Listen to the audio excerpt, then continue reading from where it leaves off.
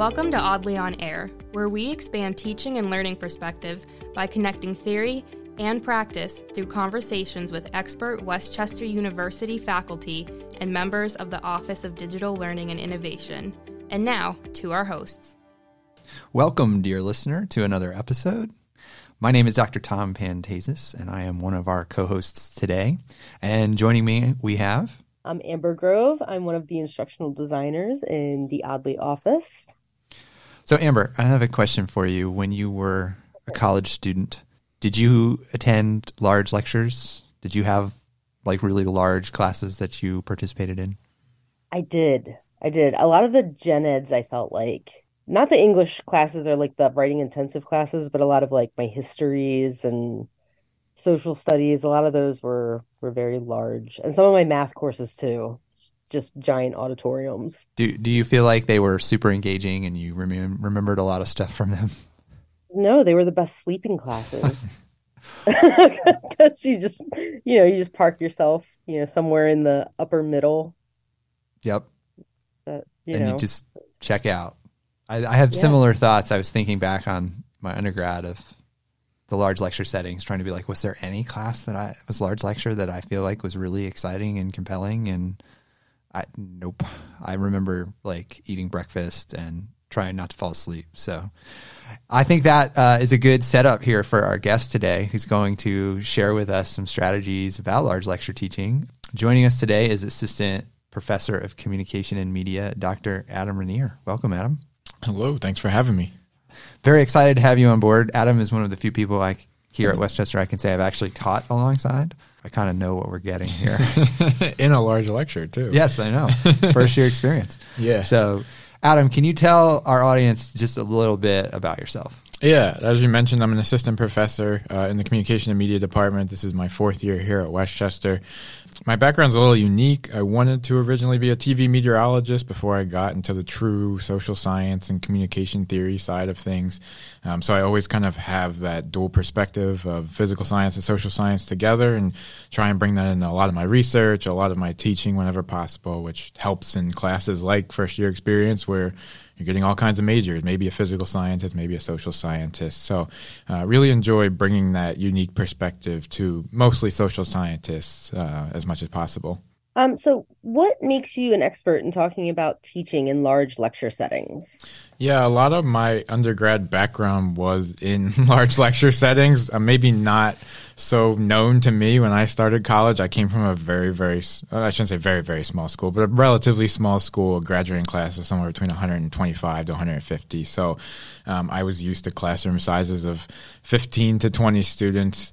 And so when I got to college, I went to Rutgers University, which is a very large state school, tons of students, and primarily large lecture-based learning, especially in a lot of your earlier courses. I found this so interesting because I had some of the same perspectives that you guys discussed early on in the intro of, there were classes I could blow off and fall asleep in class and so on and so forth. But when those large lectures actually landed and the professor was engaging students and bringing you into the conversation, and it just felt like you left that classroom with such a different positive experience and a different feeling that you'd leave, even if a 20-person class went really, really, really well. It was something about that group collective and having 200 students or 300 students being captivated versus just 20 students at once being captivated. And I always found that so interesting. So when I got here to Westchester, obviously the class sizes are a lot smaller in most respects, but I still felt like there was a desire for some students to take large lectures, and they wanted to learn through that large lecture perspective. And I wanted to find a way to be able to bring some of the things that I think do work in large lecture settings, a lot of other institutions here to Westchester, so that we can kind of contribute that space. Because I think, every type of class definitely can succeed in learning and delivery. And so I think we can certainly do that here at Westchester too. So take us through one of your typical large lecture settings from the student perspective. From the student perspective, pretty much every class I always try and start with like a recap and administration, trying to give the students the 5 minutes to get into the mentality of being in the classroom, whatever we are talking about, as opposed to whatever the last class talked about or whatever they're doing previously before that. And then from there, I try and start with some kind of opening question or broader thought or something that will tie together the day's activities. So that's one of our theoretical connections there, is Nice. that idea of starting with a hook. And it doesn't have to necessarily even be a question. Maybe it's just a statement that challenges them. A lot of what I get to do in the media classes is bring in something going on in society. So, for example, a couple of weeks ago in media and culture theory, we had a lot of discussion about Kanye West and the situation around that. And, it's relatable because, they listen to Kanye West outside the classroom. It's obviously in every single, entertainment section of every major media organization right now. And so there is a lot of discussion to be had about it. But just starting there, even if it's not the best connection to what you're talking about today, making those loose connections, and it just gets the juices going. Like, they're going to be willing to talk and discuss media after that, even if it has nothing to do with Kanye West or whatever we opened with, just by nature of starting with something that's going on in society. They're probably talking with their friends about it, their parents about, and just bringing it into the classroom and using it as that launch pad to get going for the day. Okay. So that's how you start it. What do you do to keep it going then? Yeah, from there, most of the media classes, they do have some lecture component. So it's that balance of providing enough content, enough context, enough theory, enough backbone and structure and delivery of that, like true lecture style delivery. And so I try, especially in a large lecture class, if we're thinking of a 50-minute class, for example, I try and keep that component at 15 to 20 minutes max. You hear a lot of discussion around how long can we keep our focus on a YouTube video and some kind of online video, and it usually maxes out at 10 minutes, maybe if you're lucky. Yeah, Tom's giving me 6 minutes. 6 minutes. And I was going to say 8 was going to be my original guess, and I didn't want to come in too low. So, like, knowing that about somebody trying to manage all those distractions on their computer, I try and apply the same kind of context to the lecture hall. There's a million distractions going on, plus all of the computer distractions and phone distractions that they have. Knowing that, all right, I think 20 minutes is probably my max. It's still a good portion of that class period. It's, 40% or something like that if we're breaking it down, and still leaves us time to make some meaningful connections through discussion or activity or something fun at the end to kind of leave the class off with that perspective at the end. And maybe you mix it up a little bit depending on what the topic is of the day, and you do the activity or the discussion first and you leave off with the lecture or whatever. So you touched on another piece there where you kind of change up that pattern that it sounds like you've established. Mm-hmm. So you're a couple classes in or a couple weeks in, and it's like, we're just going to invert, and you're still doing the same things, but that little change is another way to help capture attention and engagement and make folks kind of sit up and go like, what's going on here? And that was something I really struggle with because I'm somebody who follows a rigid format repeatedly. And so I was kind of coming in with the approach that maybe students want that same format week after week after week after week, and they want to have lecture first and then know the activities next. And so I think it works from a couple different respects. It helps you learn in a different way. It helps you take in material in a different style, but it also keeps your students honest because they can't fall into these same repeated patterns over and over. And also, you can't fall in those same repeated patterns. And that's probably when many of us start to cut our corners in the work that we do or the lecture that we deliver or the grading, when it's that repeated process over and over and over and we do it the same way every single week. I do think it helps both from the setup and the professor's standpoint, but also to keep the students honest as well. From what I heard from your description, Adam, was 3 things that I've actually read in research as well. And so it's interesting to hear how your actual practice, your experience is aligning with some of this research that I've read. So like the first thing is the whole idea that you need a hook, but you really talked about relevance. And that's always been super important to me. Like if you can't connect it with something that I care about, then I just don't care. And the other thing was the switching gears about every 15 minutes. I've even read giving like conference presentations, switching gears every 15 minutes is a way to kind of keep your audience engaged. And so then it follows then that would work also with lecture. Yeah. And then also the idea of novelty, right? If we get stuck in our own patterns, then not only do we as instructors get stuck in those patterns, but then so do our students. And if we don't make it engaging, then they're going to find their own engagement somewhere else. So I just think that's awesome that your practice is really aligning with the theory that we've got going on. So in honor of those 3 theory points, we have end And there we go. What are some of your favorite go-to teaching activities for large class settings? Yeah, I think one that works really, really well, both from getting people to participate, but also ensuring that they are doing something when they break up into smaller groups, is think, pair, share, or think, pair, and then doing some other kind of component. That's another theoretical connection that is pretty prevalent in the large lecture settings. I feel like it's sometimes almost over prevalent. I feel like that's the one that everyone kind of defaults to, but it's fascinating. That's the first one you share. I think that says something to the effect of that particular strategy. Yeah. So tell us more. I think we overassume how much students communicate with each other in a lecture hall. And so if we can take 5 or 10 minutes out of the class time and build that in the way we expect it to be happening outside of class time, but, oh, by the way, it's also somewhat relevant to the material, even if it's not the most directly relevant conversation in the material we're having, it's somewhat loosely connected to the material. I think that's so beneficial. It's going to get them saying, okay, I've already spoken, I've already talked today, now I can raise my hand when the faculty member, the professor asks a question. Also, I'm connecting with this person next to me in class and discussing something educationally, but making that social connection, making that friendship, and then being able to do all those things we assume that students could do anyway. I'm really also getting more familiar and getting more comfortable with and figuring out more creative ways to use polling software in the classroom.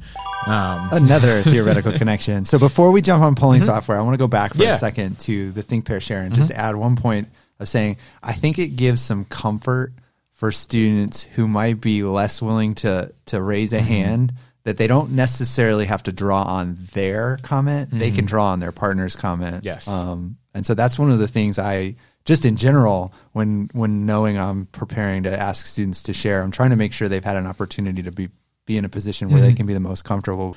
I'm glad you brought that up. All right, now let's go back over to student response systems and your use of polling techniques. Go for it. There's so many different ways to ask the questions. Like, it doesn't just have to be an A, B, C, D, E multiple choice type question. Even fill in the blank doesn't have to be as boring as just write in a qualitative response. Like, there are maps, there are charts that are being made on the fly. There are ways to quantify answers that haven't been able to be quantified before. It's so much different than the way the software was kind of designed and set up and thought. If we think back to something like an iClicker, for example, and it's just, you're able to build in such an extra layer of interactivity, just like we're seeing on many of our pieces of social media, for example, like a Facebook poll and a Twitter poll and all of these things. They're way more interactive nowadays than they ever used to be when they were first launched or first piloted on these platforms. And so I think those two are really the two main ones I like to incorporate in the classroom, because they can give us both like that honest, qualitative piece of information that somebody could like rough draft out with their partner first before they then go and say it in front of 250 of their peers, and you get some like validation as to, am I kind of on the right track, or am I totally out in left field compared to what everybody else is thinking? And then also that ability to deliver something anonymously, but everybody delivering it anonymously at the same time, or relatively anonymously at the same time. So you can say, okay, out of 100 or 200 or 350 responses, here is what 100 of you think, or 200 of you think, or 300 of you think, and we can identify both outliers, or we can identify misconceptions really easy, but also identify a bulk of like, is what I'm trying to teach landing? Well, and you have this opportunity too as a student where you're getting that engagement hook of like, did I get it right? And so there's this like anticipation that helps build some engagement there. Another thought I've had here as we've been talking, and it kind of combines that think, pair, share and the student response system aptitude. You can put a question up, ask students to respond to it through the polling software, and then turn to your neighbor and explain why you picked your answer. And so now you've engaged that think, pair, share piece, and then you can go to revealing the answer, and they've had a chance to talk about it with somebody else, and maybe they both had the same answer, and that's affirming, and then maybe you didn't, and then there's an opportunity to explain, well, why did you pick that, or what do you think? So yeah, if we think about the different ways people learn and knowing how people learn, like we hear often about how explaining a concept to somebody else or teaching it to somebody else in your own words is such a strong way of learning to then recall the information. That would seem to make a lot of sense on tricky concepts or concepts we're piloting and tossing out there for the first time. Okay, take this, explain it back to your partner or the other person in your own words, and then see if you've kind of both landed on the same thing, or if you're still off in the way you're describing it and explaining it, and so on. Okay. Any other strategies that you use in that large lecture setting? Or those two are your go-to. Yeah, those two are my favorite, particularly with technology. I mean, just generally trying to guide the discussion and create a favorable, calm classroom environment. Like, I want an environment where students aren't afraid that if they aren't understanding it in that moment, I can raise my hand right in that moment, interrupt the flow of the lecture, and say, I'm going to ask this question now because I want to know the answer now. And they don't feel like I have to wait till the end of class, or I have to be one of those people that goes up in the line to wait for the professor. And like, if you're not getting it on the fly, there's no sense for us to move on, because you're probably not going to get the next thing either, because you probably need the last thing to move on. And so there's probably also 25 other students who feel the same way. And let's just pause and not have to feel like we're stuck and forced to live up to the schedule. And that's more important than the students understanding material, because it's really the opposite way to think about it. I just want to jump in right here as a student who had severe anxiety about speaking in class. And speaking in front of my peers. I just want to say that I very much appreciate these strategies of like talking with each other before, or, you know, kind of these check-ins, like these low stakes check-ins where like I'm not being singled out. This brings comfort to my anxiety ridden soul.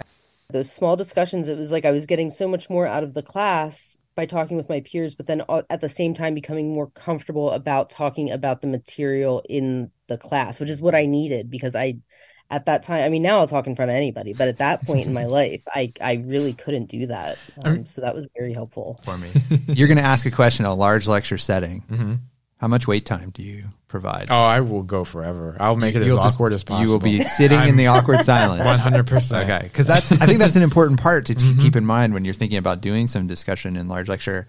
Is that it's you gotta live in that awkwardness, so that somebody's gonna raise their hand at that point. Because as soon as they know that you will fill in the answer to that question, they're even more reluctant to speak up. And they say, well, if I just wait him out for 5 seconds, I know that he'll give us the answer to the question and not call on anybody else or not force it on anybody. And so why would I speak up in that first place? Do you feel that you have to wait longer in large lecture compared to a regular sized classroom? No, I feel like it's the opposite. I usually feel like if you have a group of students who are reluctant to talk in those 20, 25 person classrooms, I don't know if it's just because you can see everybody better and you know who the person speaking is no matter what or whatever, but you will wait it out more, I find, in those classrooms. Okay. Interesting. Yeah. Kind of switching gears slightly, you've recently participated in our active learning initiative. What motivated that participation? What were you taking away from that experience to help in your teaching? Yeah.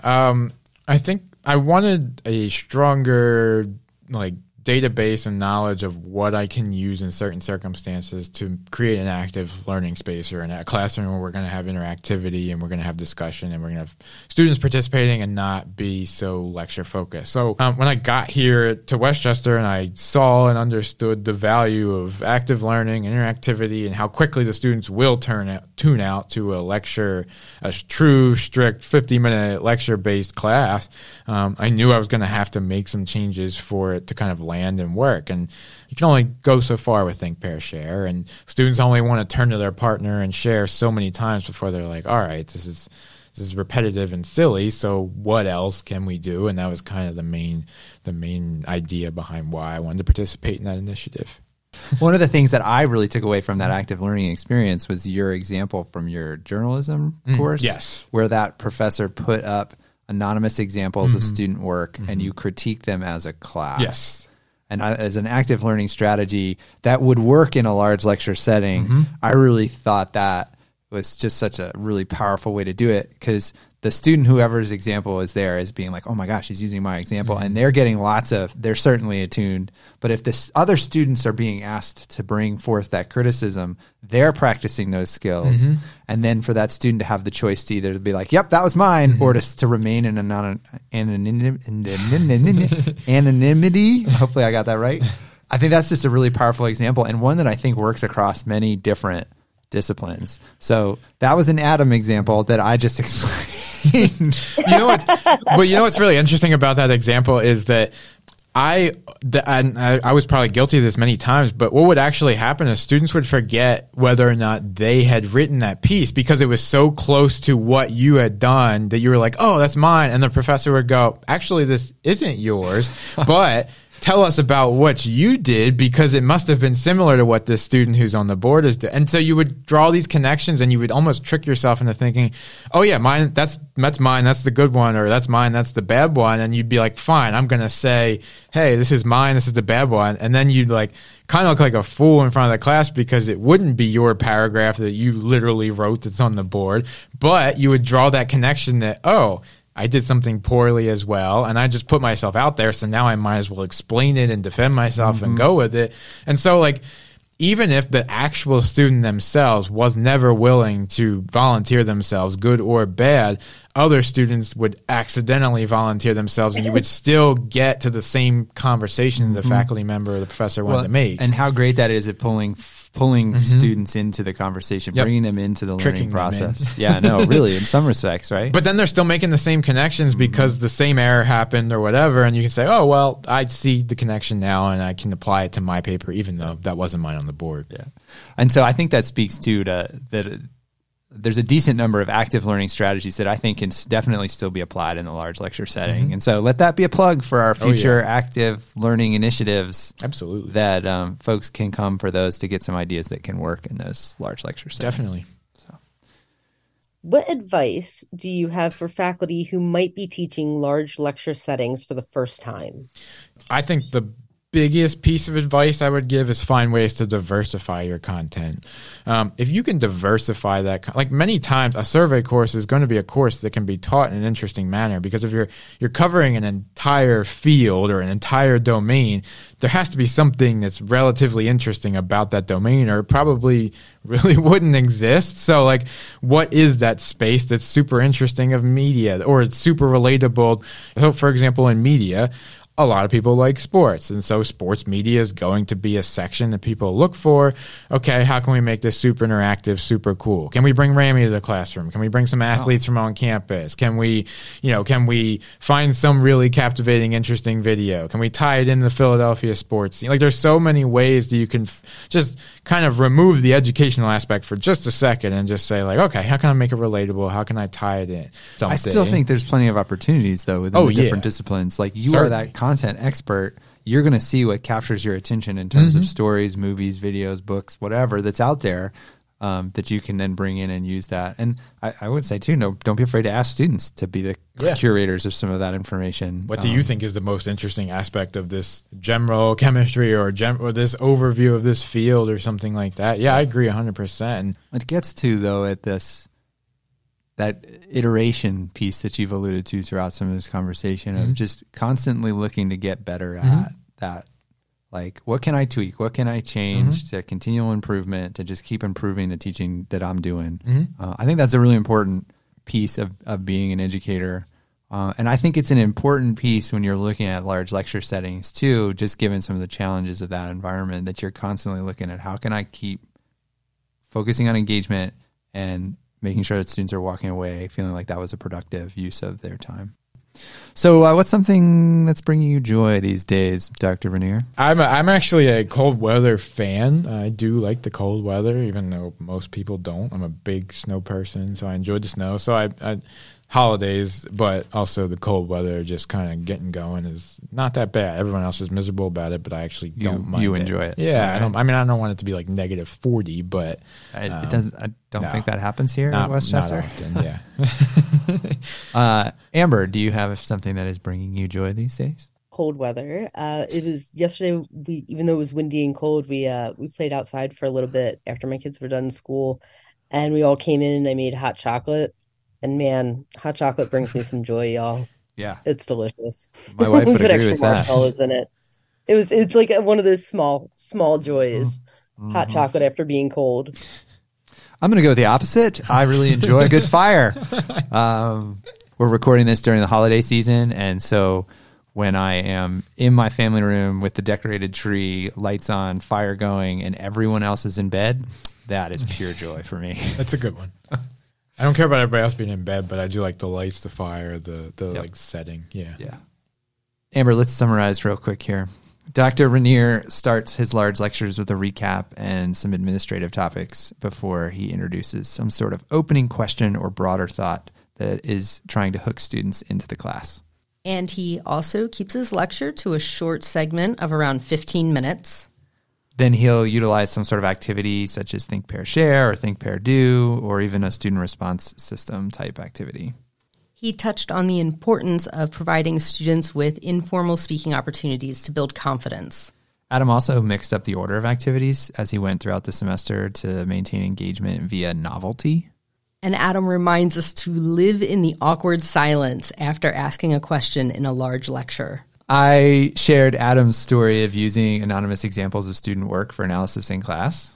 And his advice to other instructors is to work on diversifying what happens in each class and to look for ways to make the content as relatable as possible through a process of continual improvement. Thank you, Dr. Rainear, for joining us today and sharing some of your very practical experience with large lecture settings. So thanks for being here. No problem. And thank you, listener. We always appreciate you joining us.